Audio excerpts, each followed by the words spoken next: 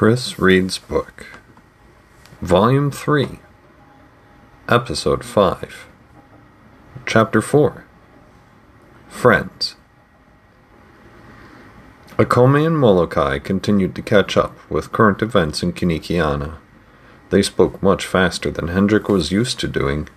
He still managed to catch some things, like how Molokai was getting ready for a new Tagora soon, but overall did his best not to pay attention. As he checked the bread, he nearly burned his hand on the stove, catching himself, when a rap on the window frightened him. It was Lindley. Hendrik waved her in. "Hendrik, I saw you," and Lindley began to say, before the Talavakini caught her ear. Looking around the half-open door she held, Lindley saw Molokai. "Umi?" she asked, surprised. "Lindley, by Kimmy's graces, you grown like weed," Molokai replied. "I stopped in to see Hendrik," she said, coming the rest of the way into the house. "I'm sorry if I interrupted." "Nonsense," Akome replied. "Join us, if you would like." "I may, but first I may run to get Patrui," Lindley replied. "They've started their search and wanted to talk a thing or two through with you, Umi." "Is good. Yes, bring them so to speak with Molokai. On way, you know of Nut Cellar by Mino's Respite? One with candy a pinitini?" "I do," Lindley replied. Molokai tossed her a few coins in quick succession. "Be kind and get back several for Molokai. Would like enough to take back on ship." Molokai tossed the same number of coins to Lindley again. "And enough to leave some family and friends." Lindley counted the copper lini, tapping her fingers as she quickly did the conversion in her head. Looking back at Molokai, she said, "I'll actually need Hendrik to help as well as Patrui, possibly even a cart." "Yes, good. Molokai will help watch breads." "Molokai will sit at the kitchen table while Akome watches the breads," Akome replied.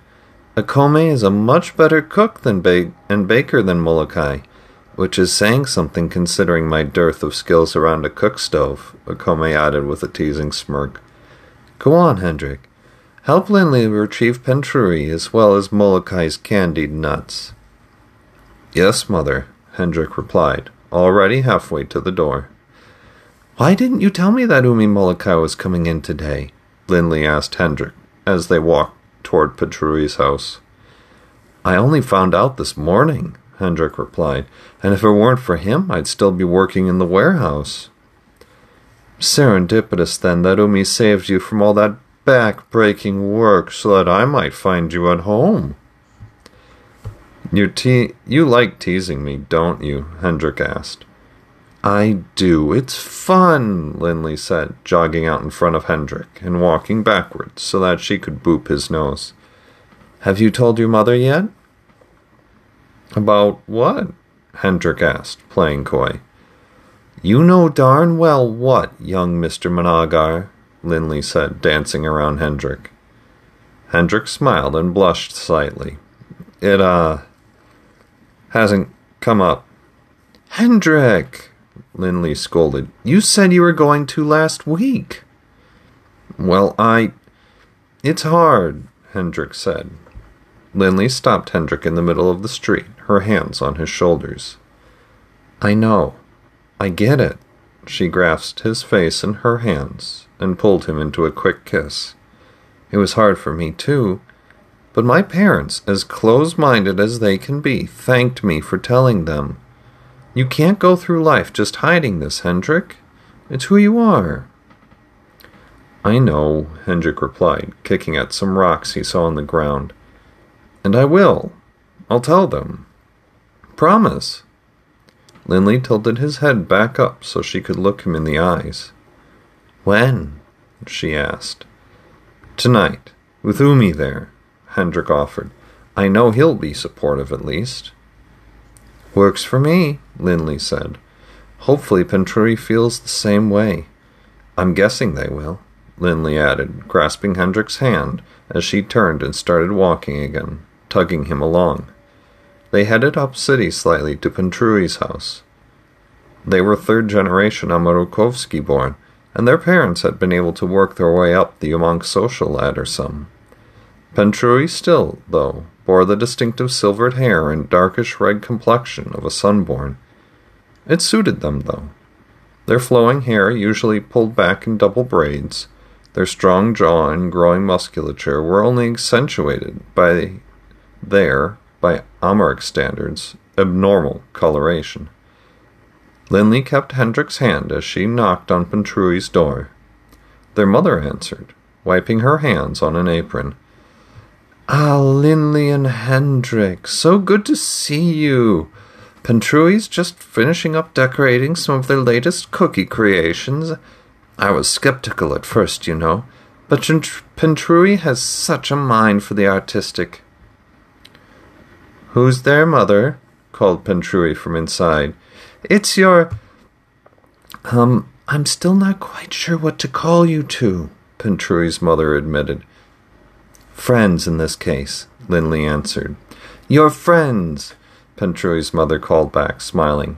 "I'm glad you three are friends. You're good together. Come, you might as well sit down while Pentruy finishes." A bit later, the three walked out with a small package of Pentruy's cookies, decorated to depict a ship at sail. "I didn't know Umi was coming either," Hendrik replied to Pentruy's comment. "Where's that wheelbarrow you're always using to haul your baked goods around?" "Back here," Pentruy said, leading Linley and Hendrik through the fence to their family's garden shed. "Umi Molokai really gave you that much for candied nuts?" Linley held out the copper coins. "Oh, Leanie, that'd explain it. Why can't Amurukovsky and Kanikiana just get together on a common coinage? It's frustrating having to keep the conversions in my head. 2 Kalako to 3 Garrett, 600 Garuts to a Garrett, 60 Haruts to a Garrett." "You're just not great at maths," Hendrik said, taking the package of cookies. "Pentruy strong," Hendrik mocked. "Pentruy creative. Pentruy no do maths." "You're not wrong," Pentruy replied, flipping the wheelbarrow onto its wheel with one hand. "I do my best, but it escapes me." "How in the world do you make bigger batches of your cookies, then?" Linley asked. Pentruy blushed as they started to push the wheelbarrow. "My mother does the figuring," Linley laughed. "Well, don't worry. In your old age, you'll have Hendrik and I to do the figuring for you." "Sounds like a plan doomed to failure, really," Pentruy shot back with a smile. Hendrik chuckled, smiling. "I love you two, you know that?" "And we love you, Hendrik," Linley said, "which is why I want you to tell your parents that we're all together already." "His mother probably already knows," Pentruy said as they walked back down city to the nut shop. "She's a sharp woman." "Don't I know it?" Hendrik commented. After a few moments of silence, Hendrik asked, "You really think you've already found your calling?" "I mean, it brings me joy and coin," Pentruy said, shrugging. "I'm open to apprenticing with others, but this already seems to suit me." "Well, good luck talking Umi into giving you a pass on your search," Hendrik said. "My uncle did the same," Linley said, "so it's not unheard of, at least not here in Amurukovsky." "I'm going to keep that in mind as I'm talking to Umi. Thank you," Pentruy replied, smiling. This has been Chapter 4, Friends, of my latest book, Phonokinetics. This is Chris Reed's book. I'm Chris Pullman. Thank you for taking the time to listen to this episode of my podcast. If you liked this podcast, please subscribe and possibly leave a rating so that you can always get the latest episodes of Chris Reed's book and maybe help others find it as well. If you'd like to stay current on my latest works, head on over to narclaninc.com/Chris Reed's book. That's NARCLANINC.com/ Chris Reed's book. Once again, thank you for taking the time to listen to this, and I do hope that I will see you, virtually speaking, in my next episode.